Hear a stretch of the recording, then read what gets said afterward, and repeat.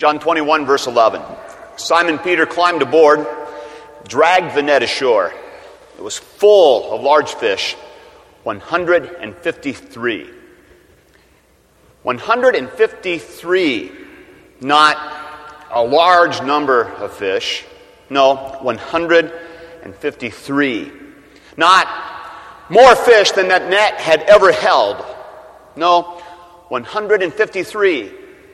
Not somewhere around 150 fish.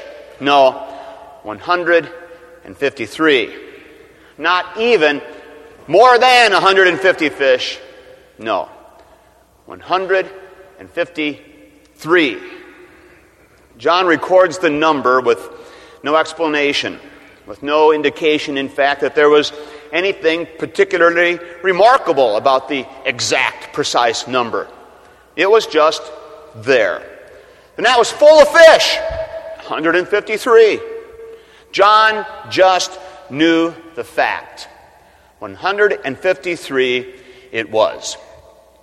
Now, of course, it's hard to leave a juicy detail like that alone. And so over the centuries, commentators and interpreters have ventured many guesses about the deeper meaning of 153. But John tells us nothing but the raw number, 153. He was sure of it. It's funny what we remember. November 7th, 1986. Long time ago now, but I still remember it clearly. It was a Friday, and so my wife and I did what we usually did on Friday. We went to a mall and walked around. This time it was Crestwood Plaza, not even yet a mall. We bought what we usually bought, nothing. And on the way back to campus, we went out to eat at one of our favorite places, McDonald's. The one on Big Bend, right down there in Maplewood. And then it was back to our luxury apartment on the 3rd floor of Fritz. I remember it perfectly, all the details. It wasn't the meal or the mall or the apartment that made the impression. It was the fact that before 2 o'clock the next morning, I would be holding our firstborn daughter for the first time. It's pretty hard to forget that. The details are all locked into the one memory of the event. The details are not the point. The big deal was that this was the night that Jasmine came. Now I have similar vivid recollections for the arrival of Justine and Jess, but I've only got 10 minutes here, so I think it was the same for John. John knew it was 153 fish. He couldn't ever forget that detail. In his mind, that detail was forever etched together with what really mattered that morning in Galilee. That morning when the 7 disciples, a quorum, hauled in 153 fish all at once. That one spring morning by the lake when John had a breakfast that he would never forget. That morning that Jesus came. How could he forget any detail about that day? How many times had John told and retold the story with all the details, 153 fish? How often had he repeated that wonderful tidbit? A whole net full of fish, 153. John just knew it. 153 fish. He knew it. Jesus had come in Galilee, just like he had said he would. What a great story this is. What a gift that John has given us, this rich picture of Jesus after the resurrection. Not just a quick visit in a dark, shadowy upper room, but a rendezvous out in the open by the lake on a sunlit morning. All right, John didn't say that, but it fits. Here we see Jesus out in the open doing Jesus stuff. Hey guys, he calls over the water. You don't have any fish, do you? No. It's been one of those nights. Try the other side of the boat. Bam! Instant catch. 153. Bam! Instant recognition. It is the Lord.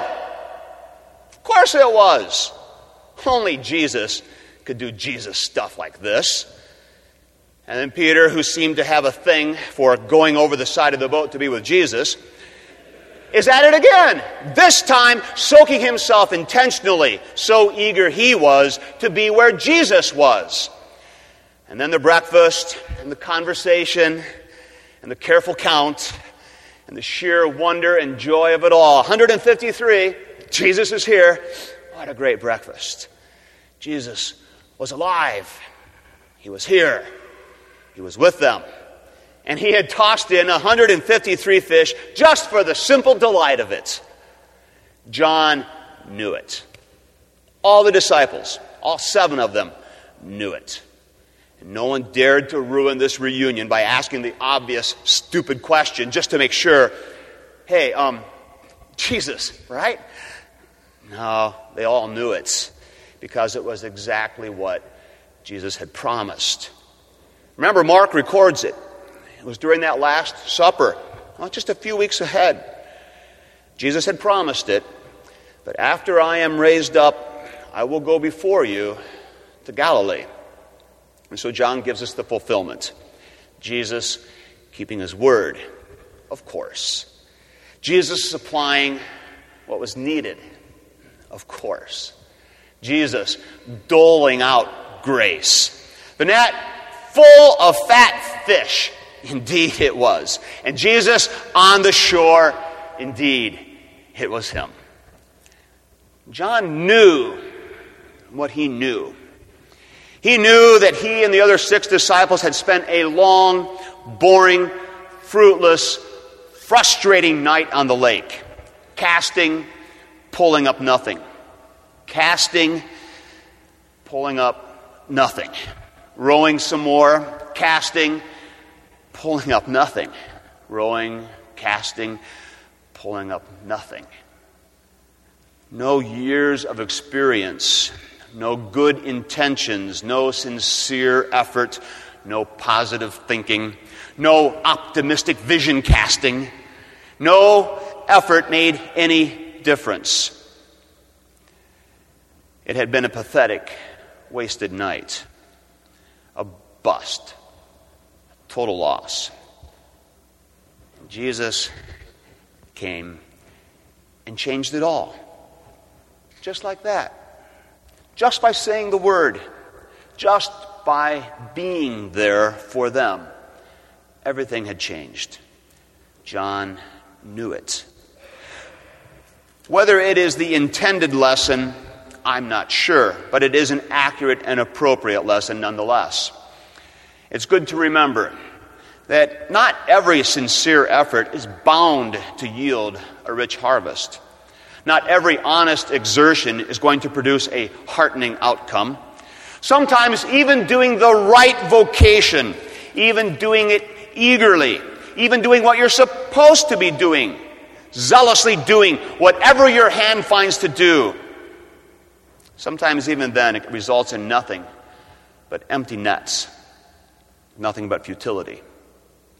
The 7 disciples were plugging away faithfully, doing their vocation, making good use of the time. They weren't lazy and idle waiting for some Holy Spirit to come or for Jesus to show up again. They were busy doing their vocation.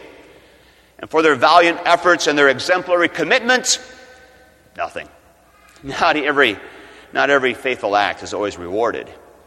Not every faithful servant is blessed with a harvest. Indeed, doing one's vocation with sincerity and zeal is no guarantee that a stunningly successful outcome will always result. You know that it's true. Not every all-nighter results in an A. Not every investment in research yields the new insights. Not every honest and heartfelt resolution to make your marriage better ends with an ecstatic, delirious spouse. Not every effort at excellent parenting can guarantee the perfect kid.